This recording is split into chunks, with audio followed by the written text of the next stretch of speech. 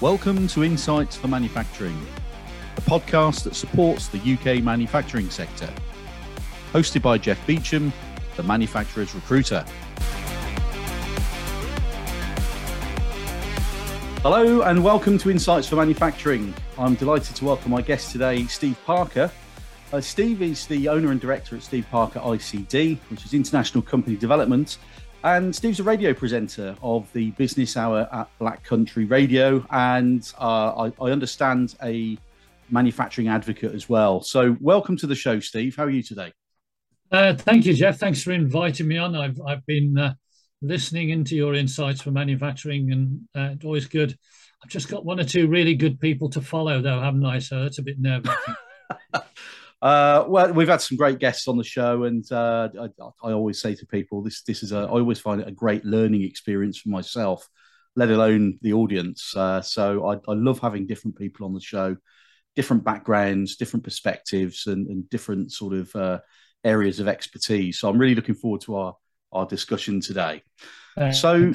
Given what's happening in the world at the moment, Steve, all the global events, weakness of UK sterling, what's bubbling in the world of international trade and export right now? Loads, actually. And what's fascinating with what I do, I get in my inbox every day of the week media and market intelligence from around the world, because I need it for my job. And it's kind of a great distraction to our media here, who are currently going through a bit of a gloom and despondency trend, or maybe they've always been like that and we just didn't realize it. Yeah. I think if you're involved in international trade, we're seeing a lot happening, particularly globally around the world. There's been the concern over power and energy, but it's been interesting to see that in a number of parts of the world, the Middle East, the Far East, and parts of USA, it wasn't treated as an emergency in those senses. It caused people some problems with higher costs of manufacturing, for sure. Their prices and their costs of energy have dropped significantly, and have dropped much earlier than they've chosen to drop them in the UK. Yeah. So there's been that bit. There's obviously been the resolution of supply issues around the world. The shortages in manufacturing of semiconductors and things like that have happened globally. And I guess one of the points I want to make is, first of all, those of us who are involved in international trade and global trade are used to these things happening. We know they're generally short term, and it's fascinating, without being political in any way, to see how fast other countries seem to respond and the way they take it on. But you're right, in terms of sterling, our media were saying it was the lowest it had ever been, or it had been forever, but it bounced back within a few days. And whilst countries' currencies are always, while they choose to let them beholden to speculators, it's always going to go up and down. And I've been in international trade for 35, 40 years now. We're just used to it. Of course, a positive for it is that the pound against the dollar is still at a relatively low level. Yeah. And a large part of the world's currencies are tied to the dollar, officially or unofficially. So all of the Middle East currencies are linked to the dollar, or most of the Far East ones are. And that gives opportunities and encouragement for people in those countries to place bigger orders and to be more interested in sterling, because as a guide, we're used to the dollar being about 165 to the pound, 140, 130 in recent times. Yeah. What a great time to place orders for British products when they can get it at 113, 115. Absolutely. That's 10, 15% cheaper. So there's some great opportunities, but some ongoing problems.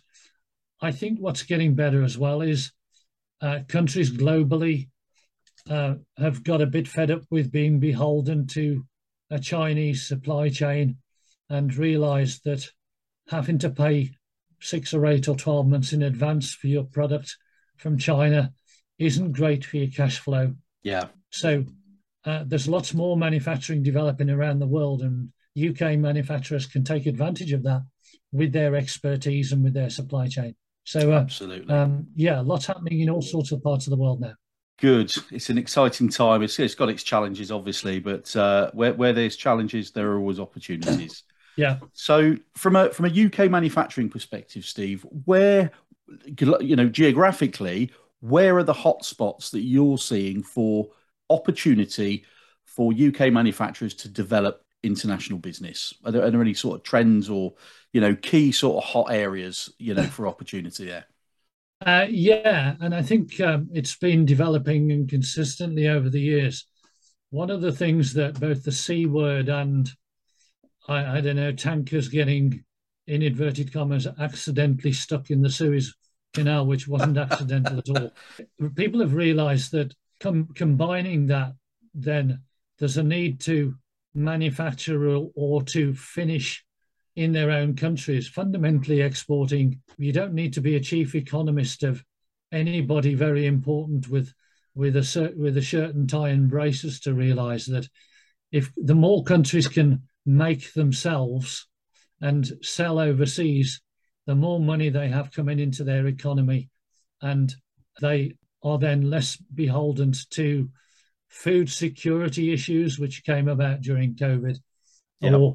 or manufacturing issues. So the Middle East, throughout the Middle East, they've been developing and expanding free zones and developing their manufacturing. So lots of opportunities for British manufacturers to help with their expertise, maybe not to be able to help with low value mass produced stuff because it'll take a while to flush out moving away from China, but Yeah. they could still do it with better payment terms and better availability and higher technical specification.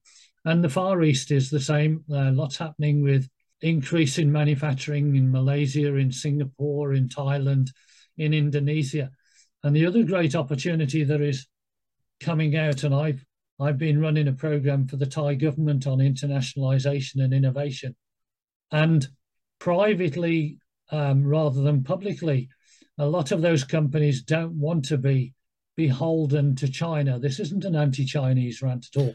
No, of course. So whereas before they would have thought, well, the UK can't compete on price, now they want to spread their supply chain, and that includes looking at Europe and includes looking at the UK, just because it's a better strategic thing to do for their companies. So there are opportunities for UK manufacturers to, with help from me, I'll obviously say that, won't I, to get involved in manufacturing, either setting up operations in the Middle East and the Far East or USA. And because those economies want to encourage more of that, and they want to encourage more from a trusted source, if you like, then it's possible to set up with finishing, work with people who are finishing products, and repatriate all of your profit and all of your money back, whereas previously it wasn't. So some good opportunities for that around the world. I guess it's the sort of de-risking exercise that a lot of businesses are sort of going through at the moment, globally. And I know, organisations in the UK doing that at the moment. We won't be able to get away from importing goods. We shouldn't. We need a variety of supply, but it's that de-risking. It's so important. I think a lot of countries and hundreds of thousands of businesses globally have just been caught with their trousers down, haven't they? We've just got so used to relying on low-cost countries and the bulk of our, the volume of manufacturing coming predominantly from China. It's about, I think we need a bit more balance. I think that's the word I like to use, is things have just got out of balance, and we need to sort of rein that in a little bit back in our favour. So and to give and to have the confidence and to bring the confidence back. Let's face it, again, steering away from being political. 15, 20 years ago, UK manufacturers were being bombarded by the message that they couldn't compete with Chinese and that they should move their manufacturing over to Central Europe. All of that was politically driven by China and Europe. And I think a number of the manufacturers lost confidence in being able to do it. now let's hope the confidence can come back. There are enough successes. Exports of manufacturing globally are increasing significantly. We're the ninth largest manufacturer in the world, and that's pretty good for what's essentially a small triangle on a very big globe. Absolutely. Let's hope that can come back. And there's the trust factor and the reliability factor, which makes it very worthwhile looking at it. You just need proper support from people who've been exporting for 40 years like me to take the worry out of some of the things that people are worried about and show them how to manufacture. And like we said at the start, even on currency alone, you can be going to a large part of the world linked to the dollar now with a really competitive price to make people try you for the first time, if nothing else. Yeah, absolutely. So what are the biggest challenges then, Steve, for UK manufacturers who are looking to export for the first time? They get told it's too difficult. They get told they have to worry about logistics and being paid and import duties and all of that kind of thing. And they get steered towards what the government departments consider to be starter markets. The problem is everyone else is going there at the same time, so maybe they're not. There are ways of managing all of the queries and all of the thoughts that they had before. And we're used to it. People like me are used to it because I worked for a number of manufacturers when I was export sales director or export manager for them. There are ways of taking care of all of that. And the message should also be that over a chat, over a cup of tea, for sure, you can do loads of research yourself on markets. A great place to start is, look, people have been told they need a better social media profile and they need a better website. And that can be found around the world. And my frustration is that when people then get an inquiry from overseas, like you say, they don't know what to do with it. They don't, they think it's a spam. They think it's not sensible. Yeah. Well, one of the things I do on a daily basis is talk to people and say, let's have a look at it. Let's have a look at who's available in the market. Let's look at who's doing what in those markets already. And sometimes you'll find that competitors are already there. Yeah. And somebody will say, but I compete with them in Europe or I compete with them in the UK. So that means almost certainly you can compete with them in the Middle East or the Far East or USA. There's business there to be had. The business is there to be had. If you can have somebody working alongside you, or even in my case, doing it for you, showing you how to do it, then the first opportunity, your first export could come from what the government tells you is a difficult market, and you can develop relationships with people overseas. Yeah. So let's do more of it. And the other big thing that I use every single time is I worked for a manufacturer in Stoke-on-Trent loads of years ago, who the chairman kept telling me that I'd got 650 manufacturer competitors in Europe and I'd got 9,000 worldwide. But if I could get half of 1% of the world market share, we could have 4 factories instead of 2. Yeah. Now, we're not trying to tell people to take over the world here. I've had clients whose first order was 2 or 3 times their turnover. Now, isn't that a nice problem to work with? So you then work with them to do as much of that as you possibly can. And even one of my current ones, an executive business magazine that I'm working with, let's imagine they sold a few hundred in their first 6 months. And the first order I've got them in USA was nearly 2,000, and their second order is 4,000. And that equates to 5 titles in the company that's buying it, because that company just happens to have 590 stores. Yeah. So then we start thinking, if we can help them sell 10 titles, only 10 titles in the business areas in USA, and 10 titles to our client is what makes it one of the lowest selling magazines that they happen to distribute. Yeah. But blimey, it's a thrill to us. Absolutely. And blimey, what a big. So start off small, start off converting inquiries, start off before you even go out there using people like me to talk you through what it'll be like and how you might do it. Yeah. And rather than, I was going to say waste your time, rather than thinking that some markets are easier than others, they're only more difficult if you haven't got somebody who knows and understands them. Yeah, absolutely. The little bit of insider knowledge always helps grease the wheels when you're getting going, doesn't it? Yeah, yeah, and gives you the confidence to do it, particularly if you've Absolutely. been battered by the UK media and by being told that you're probably not good enough. Well, Yeah. I can tell from people's attitudes whether they're good enough. We can verify that from looking at people in the market, and we can look at that together, because maybe I don't understand all of the technicalities of a manufactured product. But by putting my brains with the brains of the company, Yeah. we can think, oh, that's got to be worth having a look, hasn't it? Absolutely. It's amazing, if all of us listened all the time to mainstream media, I don't think anybody'd ever do anything because we'd just all be too fearful of not achieving anything. So Yeah. I try not to listen too much to the mainstream media, I have to admit. We'd be So we and we'd be hiding under the duvet, and also the mainstream media, which, let's face it, is accessible by every country in the world. yeah, Can sometimes give the wrong impression of the UK and not make it good for us. You're right. There'd be a real temptation to have duvet days, wouldn't they, for all of us, yes, if we listen to too much of that. absolutely.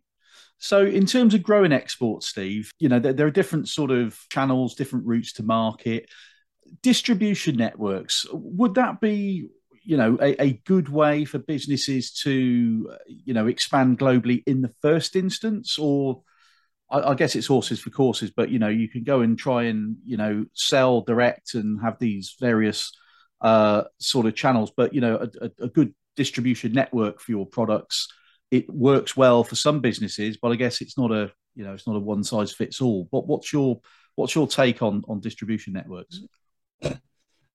My take is that when I started as an exporter, you were pretty much reliant on how good your agent was or how good your distributor was. Without going into it in a long answer, you Yeah, sell through an agent and you sell to a distributor. So technically, if you're selling through an agent, they're the one that's charged with finding all the customers that you then deal with and pay them a commission. And if you're a distributor, you're selling to the distributor and they're selling it on to all of their end users. You did that because you couldn't find out about anybody else going back all those years. Now you can find out so much more. So you can now you can have multi-channel marketing and sales methods. So you could be finding an aircraft manufacturer or an automotive manufacturer yourself, and that can be found, and you can develop a relationship with them. So there's the potential to deal with the end users of any product yourself, or they might say, well, we've already got 3,000 suppliers, we don't want another one, and we don't want to have to deal with the import regulations and the logistics. yeah, So they might prefer to deal with a local distributor, and so you sell to the local distributor who then sells to all the manufacturers. yeah, You can find distributors of other products or suppliers of other products who might have their own office in different parts of the Gulf or the Far East, and you might want to add your product to their range. Or you can sell online with, if you're in a supply chain, people who want to buy nuts and bolts or different things of that, you can get in. So my point is, you can have multi-level routes into market nowadays, all of which you can check out your competitiveness for, yeah, without doing too much work. So it has opened that up, as has opening up your own office to send somebody out there to do the selling on the ground for you, or to set up in a free zone where you might want to part finish your product, sell it into a free zone, which means you can import it for free. yeah, then you could finish it yourself in there, which would give you product advantages and still be able to send all of your money back into the UK. So lots of opportunities now which didn't exist before, courtesy of, as Peter Kay says, Tinternet, and being able to do face-to-face calls on WhatsApp or Zoom or Teams or whatever. Which I have to say only supplement the fact of you going and meeting them in person first, and getting to know somebody really well, which covers you and will help you more than anything legally in terms of your IP, your intellectual property, or being paid, and things like that. So all of that is still applies. There's ways of protecting all of that. But yeah, lots of multi-level approaches to marketing and to selling in every country in the world. So I mean, sales and marketing, you know, for any business, it is absolutely intrinsic. You can't have a business without sales and marketing. But how does the approach need to differ from, say, a UK manufacturer who purely, you know, their customer base is in the UK? How does the approach need to differ for, you know, when you're trying to build an international business? Because that, you know, companies here in the UK that might have multiple channels and multiple routes to market, but when you change the geography, you know, you've got different cultures, you've got different rules, regulations, and all the rest of it. How does the sales and marketing approach differ, or does it not differ? What's your thoughts on that? It's a little bit more complicated for sure. If you were dealing in Europe or a language or a country where English wasn't one of the business languages, you've got language and communication issues. But my experience of working in the Far East and Thailand and all of those is you can normally find a way of communicating. For sure, you can check whether they're working on different standards, whether it's US standards, Canadian ones, EU standards and things like that. But again, I'll point out you can find all of that out before you do it. And there are ways of guaranteeing you get paid, and there are ways of being able to calculate how much the cost of your product is going to be delivered to somebody's door.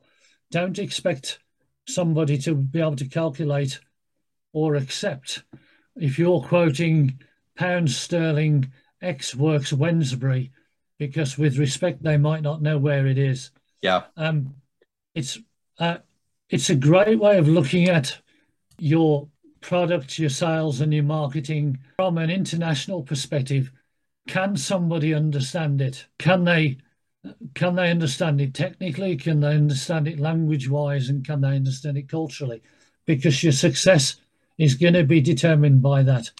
So you do have to look at it from those methods. But again, people like me can help with it. When with a company that I program director for, we got a program in with the Thai government called the Internationalization and Innovation Driven Enterprise Program. The main query and doubt that the Thai government department had was, could the companies understand sufficient English to get in to understand us and to take on board what we were showing them how to do? But fundamentally, those companies needed to do that to be able to increase their sales in America and the Gulf and other parts of the Far East anyway. There are some challenges, but again, you can understand those when you start. Maybe you want to do a different language. Maybe you want to have a foreign language capability on your website, just as a courtesy to those people to understand it. But your approach does need to be different. You do have to allow for time differences. If you really, really want to work with a company that could have a major impact on your business, and you know those people are in the office at between 9 and 10 o'clock in the morning, then it's no great shakes, really, honestly, to get up at 2 or 3 o'clock in the morning and get psyched up and do your preparation. And it occurs to them at the same time, hang on, this guy's really interested in working with me because it's 3 a.m. where he's calling them. Or he's calling me at 8 p.m. in his office because it's 2 o'clock in the afternoon my time, and he wants to contact me at a place that works better for me. And actually, it's quite a thrill. Yeah. And it's part of the relationship building with people overseas. So all doable, but you're right. We do have instances of, well, you feel so good because you're doing your first order in America. But if you're not prepared to talk to them or accept calls at that time of day. I know you've recently teamed up for a collaboration with Lucinda O'Reilly, Steve. Yeah. Lucinda's at the International Trade Consultancy. In fact, I met Lucinda at the MAC exhibition back in April, I think, at the NEC. So can you tell me a little bit about what that collaboration is exactly? It's an entirely informal collaboration at this stage. I work with people strategically, and after 30 or 40 years, I've had to learn everything about international trade. But like in any business, there is stuff which you're less enthusiastic about doing. And when Lucinda and I were talking, you're right, you mentioned it earlier, people need to know about standards, they need to know about import duties, they need to know about logistical issues which can make things more competitive or not. They need to know whether there are certain parts of a certain country where there are issues and things that you need to comply with. Without boasting, I know quite a bit about those, but it doesn't get me too excited. It's one of those pain in the bum things that I need to do to get a really clear picture for a prospective client as to whether we can compete in those markets. And talking to Lucinda one day, and I was introduced to her, you mention any of those things to her, and she says, "Oh, that's fantastic. I love looking at the standards for a manufactured product in India. Yeah. And I love checking on whether I can reduce the amount of import duty somebody pays and things like that." But she's really not that keen on routes to market, sales, marketing, market intelligence on things. So she said, "Hang on a minute, you like the things and have the contacts in some of the markets which I don't have, and you love doing the things that I don't like. I'm not a great fan of doing." And I said, "It's the same the other way around." And that's what it is. So what it does now is, if somebody is thinking of exporting for the first time, or they're wondering how to improve, how to get more out of their markets, then they can have a cup of tea, ideally face to face or virtually, with both Lucinda and myself. Yep. And they'll get a whole load of different questions and a whole cumulative answers to say that. And the expression we both use is, "I'd like to think if I was you, I would do this, this, or this, or I wouldn't do this, this, or this." And so between us, we're smart Alex and we know about these things. Or with a little bit of research, we can come back and say, yes, you will be able to compete in these markets. We can find a way of reducing the import duties and the ways of getting it there. We can find out who you might be competing against. Or from my perspective, here are some routes to market. Here's the way we can do it. Here's some media which we can raise awareness on. Here's the way that we'd raise awareness of it. So it's an informal collaboration on the basis that with her and with somebody else in my business world who's really strong on European languages and European culture, we should be able to make sure that we can really help somebody get into a market faster or improve their market penetration in it. So what are your plans for next year, Steve? What's on the horizon? Yeah, so the plans for next year are to help more people to do more things overseas, so that they share my thrill, they share our thrill, and they have more money coming in from overseas than they ever did before, and more products going out there. So I don't mind what the product is. It's great if it's manufactured or part manufactured in the UK. It can be a service. I'm working with companies in Australia, helping them get into the Middle East. Somebody from Dominica, I'm helping run a program for the Thai government. So if they can all do it, then UK companies can do it. In the UK, I'm helping people improve manufacturing productivity overseas. An executive magazine, some metal manufacturers without insulting them, a furniture manufacturer, a company that makes textiles. It really doesn't matter what it is. Yeah. And we're not looking for large global market share for the same reason before. It can be a small first step and it can fundamentally change your business. So just really to finish up, I know you host the business hour on Friday afternoons at Black Country Radio, which is your other, I suppose, passion project, because I know you do the business side, you do a bit of sports presenting as well. And when we met a few weeks ago, we were having a chat about the footy and how you get involved in that.